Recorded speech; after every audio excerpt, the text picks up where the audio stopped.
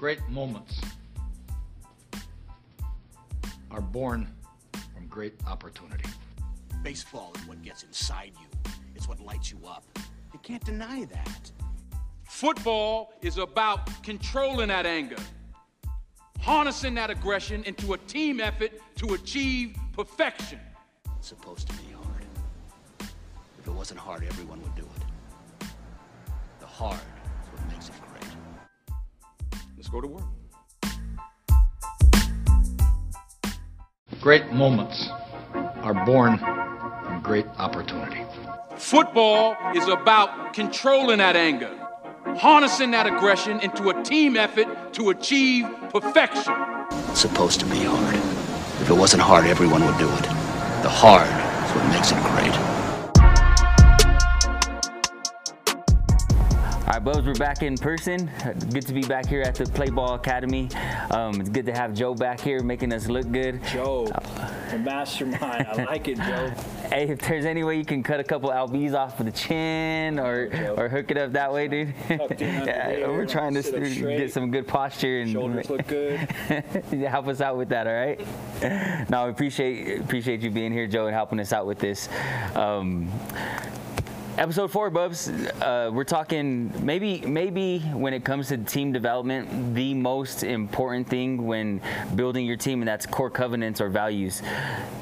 The reality is, if you don't have these going into your program, going into your season, when you're starting, if you don't have some values that you can live by, you're probably going to fail because your strategy is not going to uphold.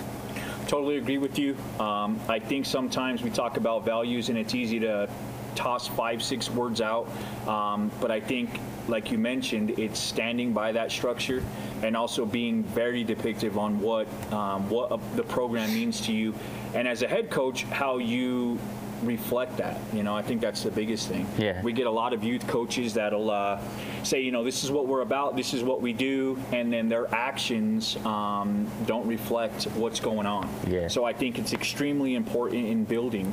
I'll jump into it, Jeff. Yeah, let's go. I know a big wording, like, oh, well, your covenant, it's kind of a fancy word. To me, it extremely was.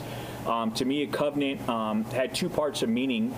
It was a physical, just being visible with everything that we wanted to do during practice games, how we were in the hallways, just what we emulated as a program in the community. And to me, it was also a binding agreement. Value is kind of like a promise, right? Like, Coach, our values are good. I promise to go by this. A binding agreement, when you use the word covenant for our program, meant you displayed it at all times. It's a stronger word, right? Like covenant is just stronger. It makes you feel like more secure. It does. I think it was good. Like we almost like was a covenant to a brotherhood for us on the baseball side.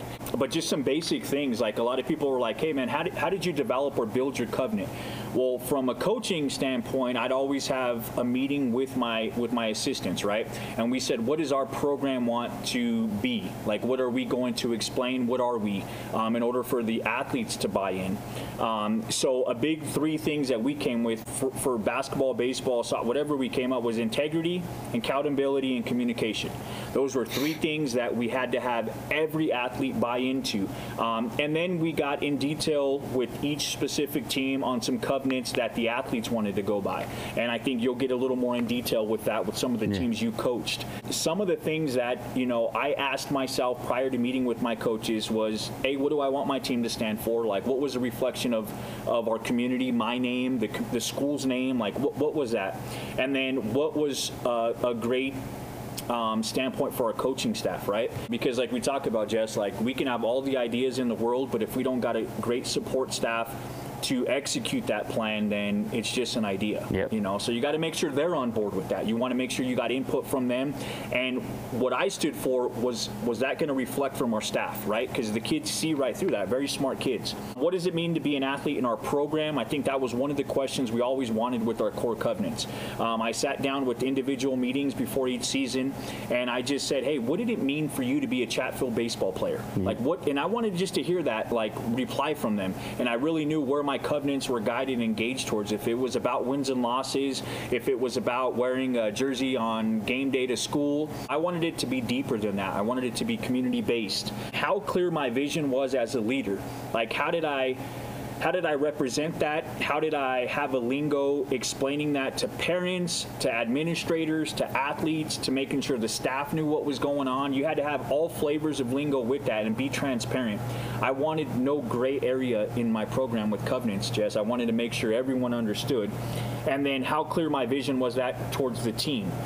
We talk about evolving. How I explained my covenants to athletes 10 years ago was a completely different version. Not necessarily my covenants changing, but my version or lingo to the athletes that I talked to 3 years ago was completely different, right? Yeah, yep. Like we talk about just having that lingo and having to adjust with how times have changed with our athletes. So I hope that's some guidelines on building covenants, some ideas that coaches can kind of go with, but it's a deep thought. I don't think it's something that you develop overnight, and it may be something that alters, not necessarily like your values or your core, but individually and team-wise, you can kind of adjust with that, right, Jess? Yeah, absolutely. And a couple things. I think a lot of teams, especially in high schools, you think that they throw a poster on the board that has these really fancy words, and it could be what you just said, right? Accountability, commitment, communication, and they throw these posters up on the walls, and they say this is who we are. Yeah. But then they never teach it, then they never revisit it, sure. And they're never holding people accountable to it. So it's one thing to have these core covenants. It's one thing to believe that this is who we are, what we do, how we do it, so to speak. But it's another thing to teach it to your coaches, right. Have your coaches be able to teach it to your players, and then really live that culture. And I think that's the biggest thing, is living that culture, right? Because we always talk about, like, let's say my most talented athlete didn't live that culture. I think you have to execute that core covenant with everybody involved, yeah. Right? And you're hoping that you're like, our goal as a coach is to have your best athlete, your hardest worker, someone that's bought in. Today's day and age, and I use that term loosely because maybe 10 years ago I still use that term, today's day and age. That's not always the case, but you have to make sure you're executing and you stand by those covenants with every athlete, with every family, with everybody in the program. Because the minute that link kind of tightens or winds or loops, the whole structure can collapse. Yeah. You know, and then that's key. Yeah. So when we really got good and when we really turned a corner at Lincoln is when we got more focused with our values, our covenants. What we called it was a culture blueprint, and we took that from Urban Meyer. And there's a great book out there if you guys ever have a chance to grab it. It's called Above the Line, and in that he talks about his core values, and he calls it a culture blueprint. So in there you talk about your beliefs, and our beliefs were commitment, tough, and together. Those were the three things that we were going to stand by. Our culture, what we called our culture, was uncommon, and we got to that point to call it uncommon because, you know, we're trying to look at our kids and what really is going to stick with them, what's really going to stand out with them. And we wanted our football players to be better in the classroom. We wanted them to not be the standard what was going on traditionally, sure, by the everyday person in the hallways. So when we would talk to our players, we would talk to them, we are uncommon. Well, what does uncommon mean? Uncommon means that we are committed, we are tough, and we are together. And the commitment part was all about something that I said early on an earlier podcast, was the best sons and the best students are the best football players. That's what commitment was. So if I ever told a player, hey, commitment, what does that mean? That player would be able to regurgitate that to me and understand the outcome that we're trying to achieve. If we told them that the outcome that we're trying to achieve with being committed is that we're being able to be relied on by our families, by our sure. teammates, by our teachers. So it was a whole process, right? I am committed. I am the best son, the best student, which means I'm a good football player, and the outcome I achieve through that is I'm able to be relied upon. Yeah, I love it. No, I like it because we just talked about a good amount of things that meant a lot to our program, and it had nothing to do with X's and O's. Yeah. You know, and the minute they bought into that, like, coaching and them learning was second nature, man. Mm-hmm. And it wasn't built overnight. You agree? Yeah, 100% agree. The way we got there, the way I got there personally, and kind of tie this into a old Lincoln story. I was the biggest Lincoln hater in Southwest Denver. Sure. I was a Kennedy kid, and so I was the biggest Lincoln hater in Southwest Denver. 2007, 2008, Lincoln's going to state championships in basketball, and I remember you guys were going down to CU to go watch a game. Yeah, Benson. And I said, no, I'm not going, because that's how big of a hater I was. Fast forward a few years later, 5 years later, I'm teaching and I'm coaching at Lincoln High School. Yeah. And I walked through the gym, and it was a basketball practice. Vince Valdez was running the basketball practice. And when I walked through that gym, Bubs, I knew something was different. And I will stand by this, and I will stand by him. And he's one of the best coaches that I've ever been around. Sure. And I walked through that gym that first day, and I saw what was happening in there, and I stopped, and I sat down, and I watched. And it kind of all came full circle when I was on his staff a few years later as a C-team coach, and his core basketball values were transition, spacing, and ball pressure. Hope I'm not giving away any secrets there. Yeah. No, it's probably been that way since day one. And you know, but the key to that was everything that we did. He was teaching me that, and I was coaching C-team kids who really had no business, but we were playing some top-end programs, and we were beating top-end programs because our focus on what we were doing every day in practice was all that. Yep. And that's where the success came from. And just a story to wrap it up, we were in the playoffs that year. We were going down to play Mountain Vista, who was a tremendous transition team. Very fast. Yep. Very fast. And they were getting up and down the court. And I remember we had this conversation before we got on the bus. The coaches were meeting, and we're kind of just going through everything. And this is kind of my basketball claim to fame. They were talking about, the rest of the coaches were talking about us slowing down and not being who we were. Sure. And I spoke up and I said, listen, we've been the best transition team every game that we've played.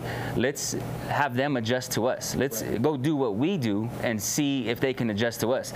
And Bubs, I mean, we had this team on the ropes. I was there. Yeah. I was there. And we took them into deep waters. They threw this crazy half-court trap on us early in the second half. And you know, honestly, we didn't have an answer for it. I remember Vince looking over at me, at the whole staff, like what should we do? And I was like, tackle them. Yeah, no, I remember. My football coach came out at me, but you know, we missed some free throws, but we stuck to who we are and what we're doing. And I learned that season. That was my only season coaching basketball at the high school level, and I learned that season how important values and covenants are to the success of your team. And then to top it off, that same winter, I went to CU for a coaches clinic. And I'm sitting there with one of my assistant coaches, and head coach at the time at CU was Coach Mike McIntyre. Yeah. And he came and he's doing his rounds and he's talking to all the coaches, but he came in and he grabbed his lunch and he sat down right next to us. And in my mind, I'm like, I gotta ask him something. Like, I'm not just gonna sit here and like it's like kind of like a first date with a hot girl, you know? Like, I'm not just gonna just like, hey. So we introduced ourselves, and then I asked him, I said, what do you think is the most important thing in success to a team? And his words were vertical alignment. So you take your core covenants, and then everybody within the program has to believe the same thing. I totally agree. And your story was 100% on point, because think about it. Vince was a head coach. You were assistant coach at the time. Yeah. But you were 2 feet in on everything he did. And you had to reassure them and remind them when they wanted to maybe divert from the course that got you there, and it was going to be through and through. You almost put the kids in a different realm or a different comfort level if you try to divert from that plan. Yeah, for sure. And you were talking about playoff time, so they had got there all season with that transition style basketball. Yeah.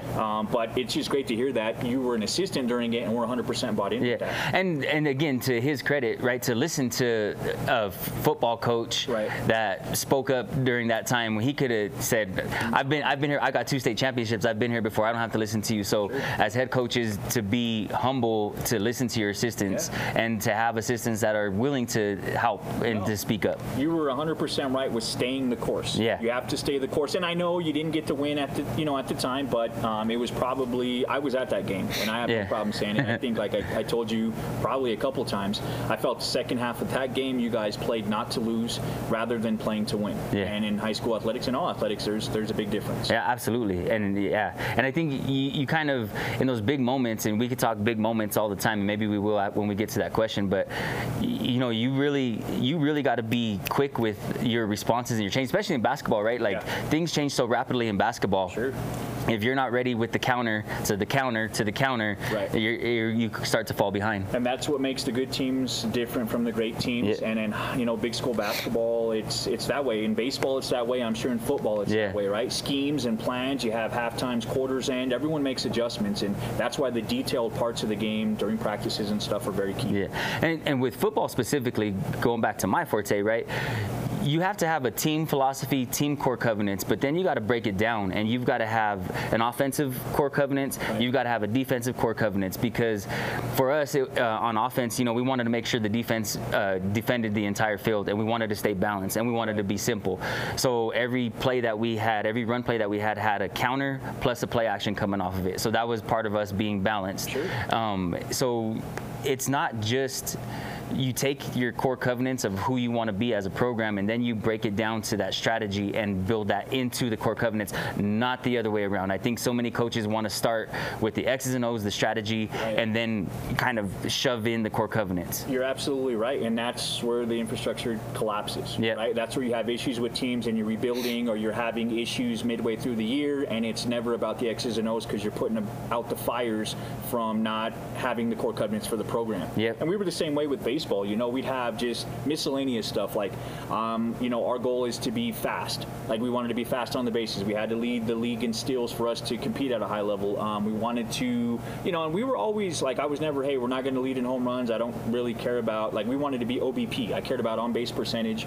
And I let the kids develop that. Yeah. So we'd bring in the older kids and we said, hey, man, for us to be very successful, be league champs, compete at the state level, give me some things that you think we need to do. Yeah. And we'd build from there. We'd really take 5 topics, and that would be the team for, you know, 2018. And then maybe the 2019 team was built a little different, right? So we'd have those covenants for the 19 team and then the 20 team. But I was really put it in the hands of the athletes, right? Yeah. They're the ones playing the game. They're the ones between the lines. So it's good to delegate that, yeah, I think, as a head coach. Like, I don't want it to, like, I'm sure you weren't like, we're going to pound the football and we're going to do this. And they're like, coach, like, that's not how we're built. Yeah. You know, like, yep, being able to evolve and allow the kids to delegate a little.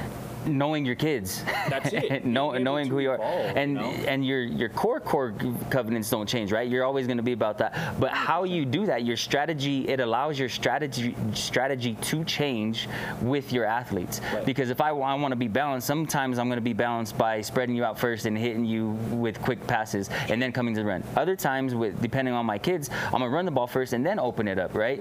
Sure. But you have to have those kids on your team and know who your kids are, and not trying to fit them, the square peg into the round hole. Right. You're fitting a system into your core covenant, so that way you can have a strong foundation to stand on. You're right, Jason. It's being able to evolve on the fly. Yeah. And I think the good coaches become great when they're able to do that, right? Yeah. Like, we talk about, like, what's a good coach? A good coach to me is someone that can delegate time, speaks well, is able to get the best out of student athletes. Yeah. The great coaches can adjust on the fly when their starting quarterback goes down and their running back is you know, out for a couple weeks. Yeah. You know, like, being able to adjust. Yeah, quickly adjust to anything. Right. Right. I used to give my coaches, when they'd come in, I'd give them a daily breakdown of all the crap that happened throughout the school day. Like, hey, Johnny is gonna be a little rough today because he broke up with his girlfriend. Yeah.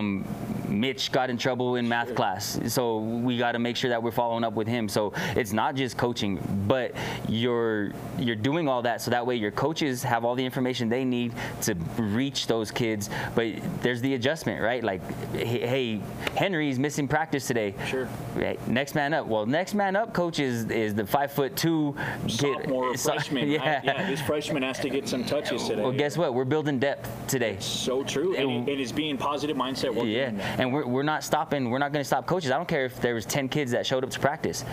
Those 10 kids are going to get coached really, really well.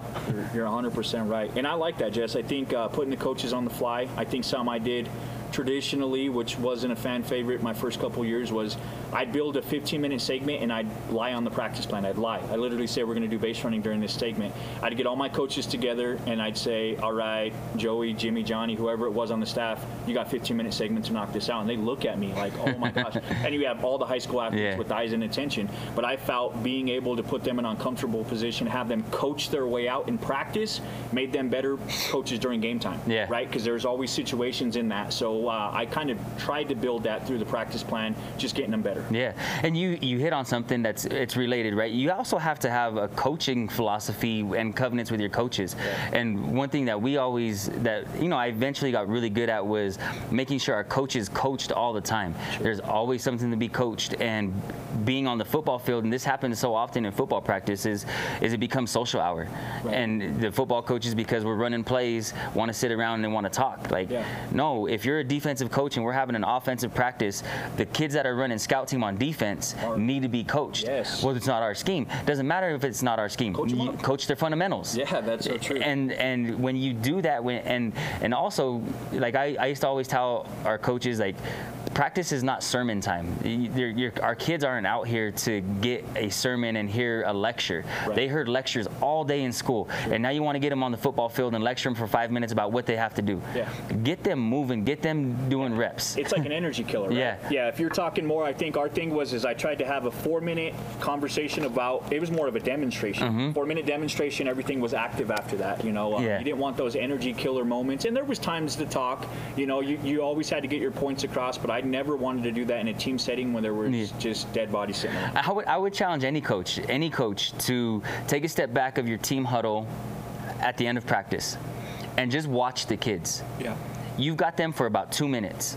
Yep. You got to get your point across in about 2 minutes, because after 2 minutes, the eyes start rolling, they start wandering, the birds are chirping, the squirrels are over here. Yeah. Like, you've got them for about 2 minutes to hit on whatever points you want. Yep. And you've got to be direct. You've got to be intentional about what you're delivering after practice. Yeah, I totally agree with you, and I think that's something that should be attempted or demonstrated, even at the youth level, man. I mean, it's not hard. Hey, and I came to the point where at the end of our games, we wouldn't even really break down much. Every coach had to say one thing positive. We'd get our hands in a circle. Whether we lost 10-0 or won 10-0, it was give everybody something positive, just one sentence, get our hands in, and we'll work on it tomorrow. Yep. I think, they were already mentally exhausted from playing a 7-inning game, and I just wanted to always end on a good note. Yeah. And I think it challenged my coaches to not be coach obvious. Yeah. Like, hey, we didn't do this. We didn't. Yeah, no shit. We just went through that. We just want to say something positive, get them on the bus. Let's go home. So. And it doesn't. To me, it doesn't even have to be positive. It has to be productive. It has to be a productive. It could be a critique. Sure. That's fine, but it's got to be quick. Got to be to the point. They got to know what you're talking about. You can't. I see this with youth football a lot. Is the coach at the end of the game starts talking a language that he's never taught to the kids. Right. We didn't. I don't know. I'm just going to use. We didn't get to the line of scrimmage. Did you ever teach them what a line of scrimmage is? Because in your core covenants, there's also a language that has to be taught, and especially at the young youth level.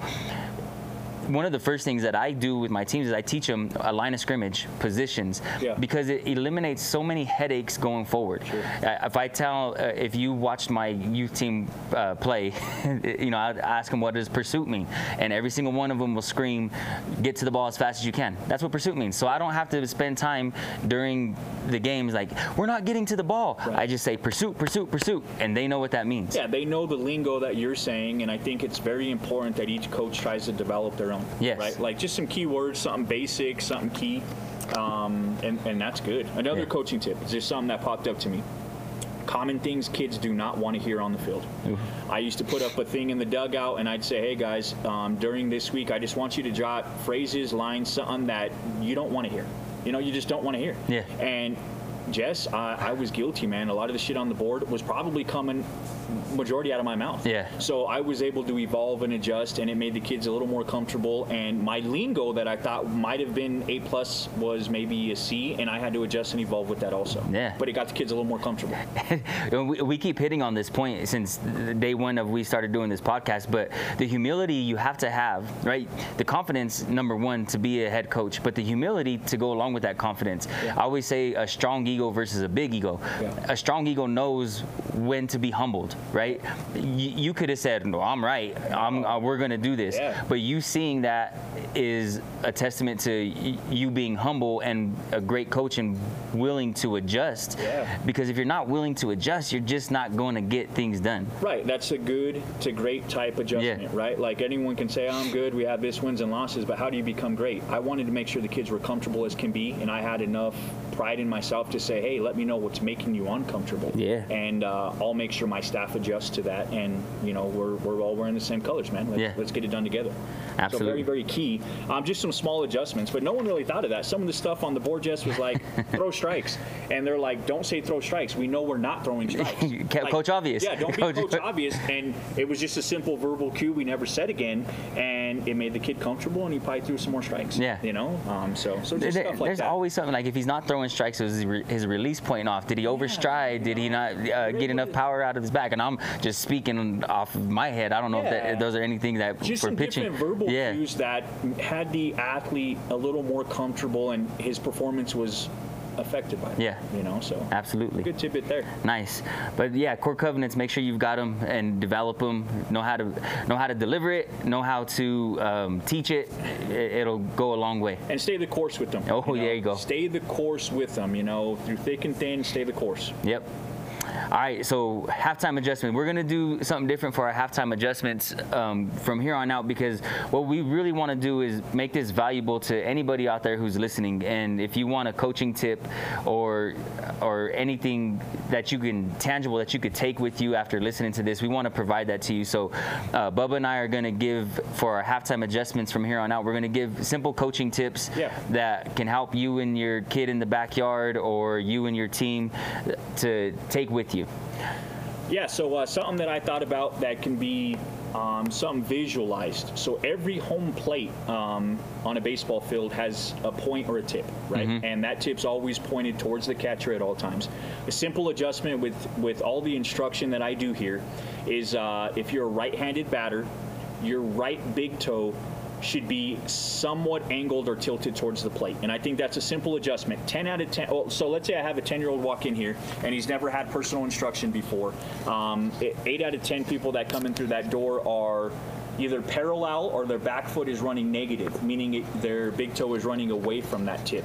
And I think just a simple adjustment for structure, alignment, just path to the baseball is just having your back foot angled towards the plate. It's going to allow your hip, which is your power, to get to an easier contact point. It's going to help you adjust with velocity. It's just something that I find myself saying every day of the week here at the facility. So if you're listening, if you have those little guys or even those older people, if you're having people having, older kids having trouble getting to velocity, I guarantee that simple adjustment with that back leg, obviously if you're left-handed, that'd be your left toe, but that simple adjustment's going to go far. Nice. With the simple adjustment, and what I'm going to do is I'm going to talk a little bit quarterback right here with the young guys. And one really big misconception with throwing a football is that it is like throwing a baseball. Mm-hmm. It's not like throwing a baseball. What it's like is hitting a baseball. Sure. And you're talking about your power point from the hitting standpoint. When we talk about throwing a football, so we're talking about load phase. I don't know what you call it when you're talking about hit, but you're talking about your load phase. Yeah. And then you're talking about that stride, keeping the shoulder closed. Yeah. All of that stuff is football, throwing a football. So when you work with little kids and you want your little kid to be a quarterback, focus on 3 things, right? Make sure you have a grip. And with your grip, make sure that grip is thumb and middle finger strong. So you should be able to hold your football with your thumb and your middle finger. That's most important. The next most important is to have space between the football. Sure. So when you first start to put a football in your young one's hand, make sure the grip is right, because that's always going to come back as they get older. The next thing is focus on power, not accuracy when they're young. When you throw as hard as you can, the natural motion is going to come into play. Sure. And so when you're working with little kids and you're saying, hey, throw that to me. Oh, do you think you could throw that farther? Do you think you can make it even farther than that? I bet you can't throw it this far. It becomes fun for the kid and they start using the motion and they're like, hey, when you threw that ball, Here's your cue. Make sure your elbow goes above your shoulder. And then they start throwing it as hard as they can, and their elbow's getting above their shoulder. And now they're starting to develop great habits. Sure, yeah, habits are key, right? Yeah. Yeah. And always with the demonstration. Coaches, you have to demonstrate the skill that you want your kids to learn, or have somebody demonstrate it for them. Right. And I think that's key, that it's a fast demonstration, ton of movement for the athlete while they're trying the demonstration. Yeah. That makes sense. I just think sometimes, like, I even have instructors here, we'll have big group settings, and I'm like, guys, we got to keep it under 5-minute talk. Yeah. You can give a quick demonstration, and then talk to them while they're attempting the drill. Yes. Make your adjustments while they're attempting it, not necessarily while they're sitting there watching you or looking at an angle. Have them throw it 10 times. Yeah. You know? When I'm coaching quarterbacks, I use one-word cues, right? And we throw maybe about 80 footballs in one session, and every time I'm like, elbow, load, stride, and those words, because I've taught the language. Sure. Whoever I'm working with knows what I'm talking about when I'm using those cues. No, I like it. Very minimal. It's using cues rather than sentences. Yeah, or sometimes paragraphs. With these guys. You know, like half the lessons, I'll go to, facilities, and I'm like, you talk for 20 minutes and he hit like 20 balls. Yeah. Like, that's not beneficial for a 10-year-old. No. Like, I think he needs to be putting in as much work as he can, and you make your adjustments as you go. Yeah. And you gave me a great adjustment with my kids. We talked about it before too. And they're in, and I wasn't coaching the team, but they're in the batting cages, and they're hitting and they're hitting and they're hitting. Yeah. And all I kept telling them was, what was the cue? It was down the runway, take off. Yeah. Down the runway, take off. And I would tell them, like, hey, you didn't take off on that one. Yeah. Hey, your runway was bad. Crashed, your runway was bad. And every single time, because I love the coaching part of it, but every single time, hey, take off. On the barrel, I'm sure. Yeah, just those small cues. I think that's very good. Yeah. So we got a question, Bubs, and we're going to close out the show. We got a question from Claude Vigil, and Claude's been coaching for a really long time down here in the southwest area of Bear Creek, and we got a difficult one, and I like it because it kind of challenged us to think a little bit, because it's a hard question. The question is, what is your greatest moment as a coach, and what is your worst moment as a coach? Greatest and worst, yeah. It took a minute for me to really sum it up. I can probably go a million different ways with that. That could be a whole topic. Yeah. It's the greatest and worst. My greatest memory as a coach was the 2009 Jefferson Saints baseball team. The reason why is we had qualified for postseason, right? So I know everyone's going to be like, oh, it's kind of cliche, it's a win-loss type thing. It really wasn't. The 2008 team was the best team I've ever coached in team sports. Best team, and they didn't qualify for postseason. But that 2009 team was a part of just a culture in Edgewater that was beyond, I don't even know how to put it into words, Jess. Yeah. Like, it just really developed a lot. Transcended. It for sure did. Like, I think I told a story from 5, supporters in the stands to us having 100 in the 2009 clinching game for us to make postseason.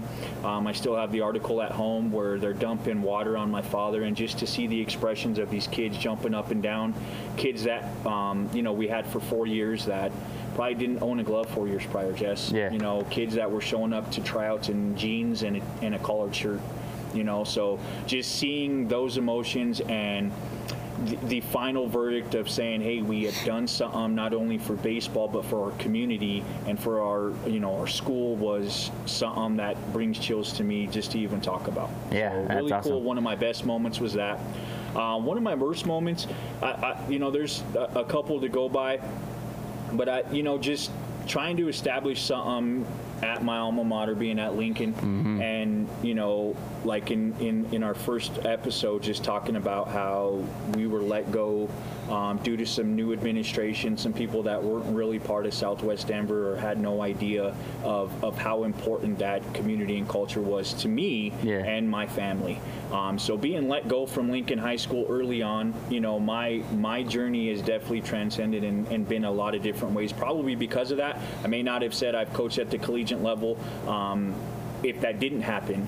but I always wanted to stay true to the community I was a part of, and that derailed it early, and that was probably one of the worst moments for me. It's kind of it's fun and scary to speculate on what would have happened had that never happened to you, right? Like, would you still be at Lincoln? Would you have grown as much as you did as a coach? Would you have never evolved because you were like, I'm good enough, I don't need to evolve, right? And at such a young age, as a coach, if you're learning that, oh, I'm good enough, and man, you really get stuck. So, you know, blessings in disguise, or losses turn to lessons, right? Yeah, 100%. It put a chip on my shoulder early, but I made it positive, man. Yeah. I was able to help develop so many other programs and communities, and it really challenged me early, man. It was kind of like sink or swim.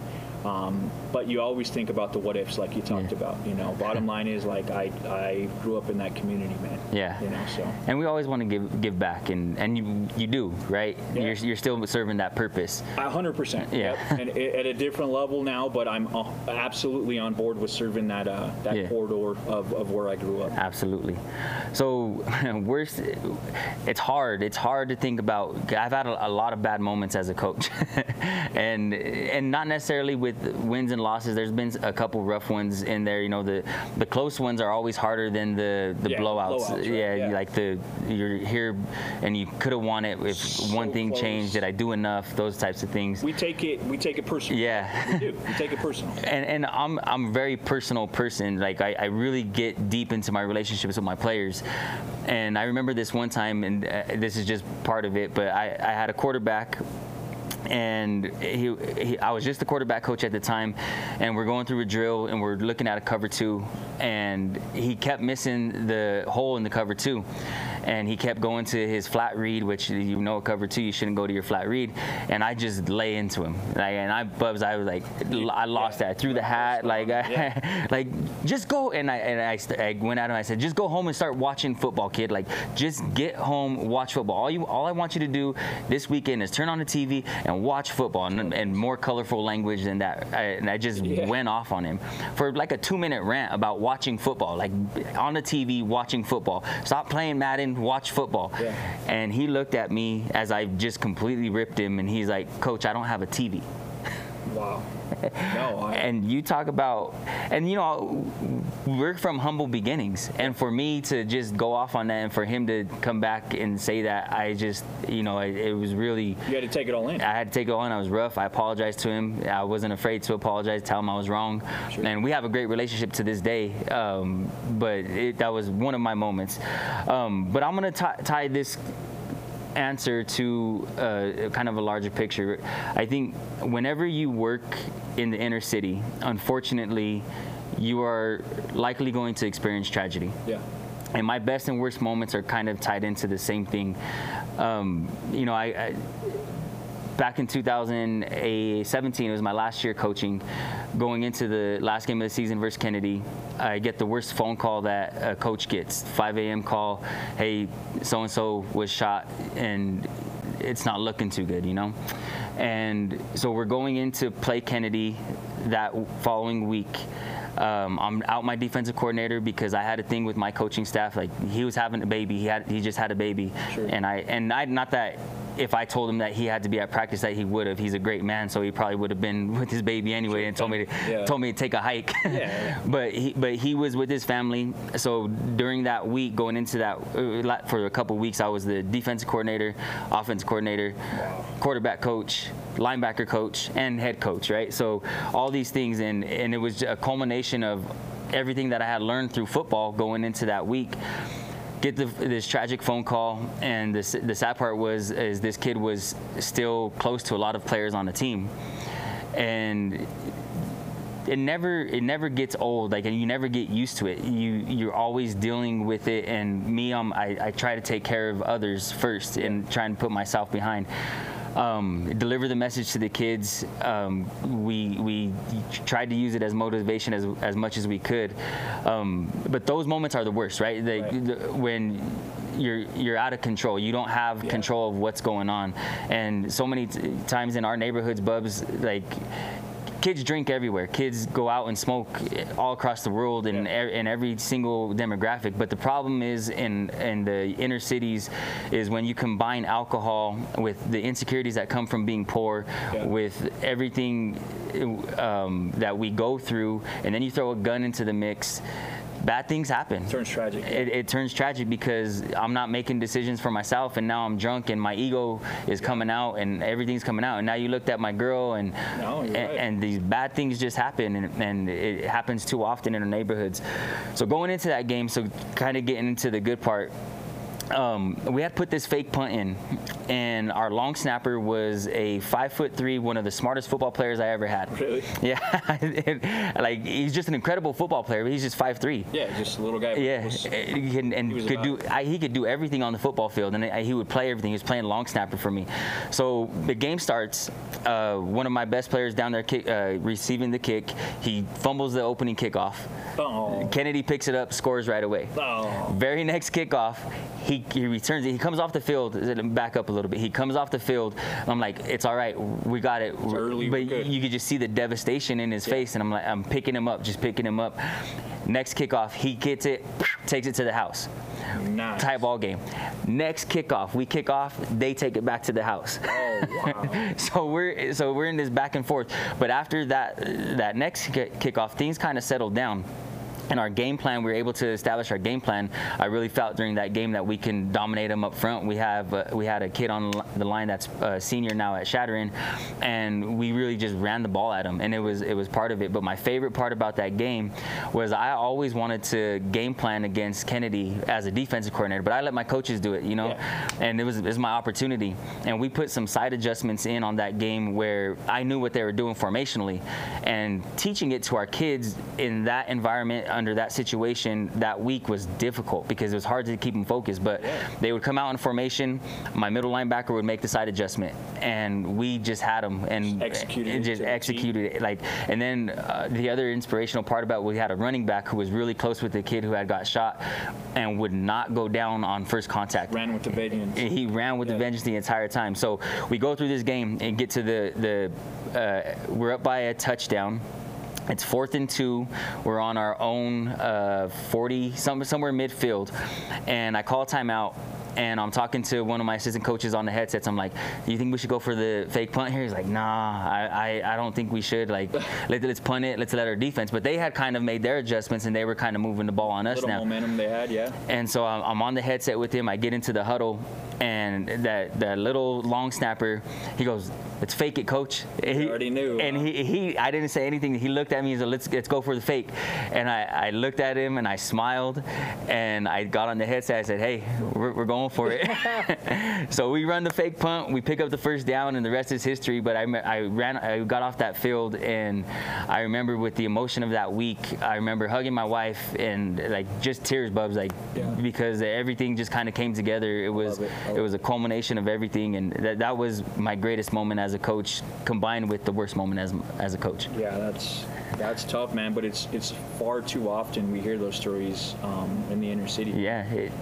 And if we had an answer to it, like we would give it. And the answer to me is family and home, and the guns aren't going anywhere, unfortunately. Yeah. But my message from that event, turning it into a positive, right? I have this message to our kids is nothing good happens after midnight. Right.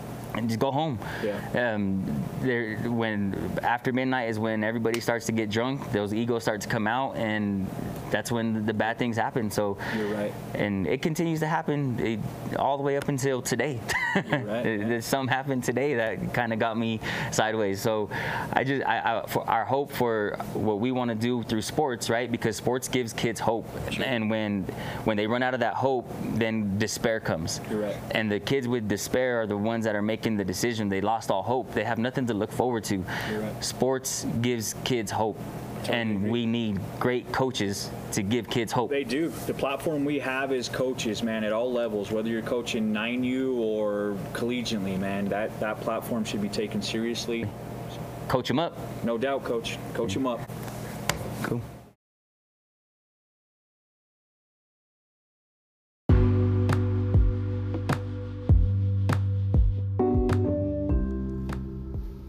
Thank you for listening to the Colorado Coach 'em Up podcast. If you have any questions or comments, please send them to coloradocoachemup@gmail.com. Once again, that is Colorado, COACHEM up @gmail.com.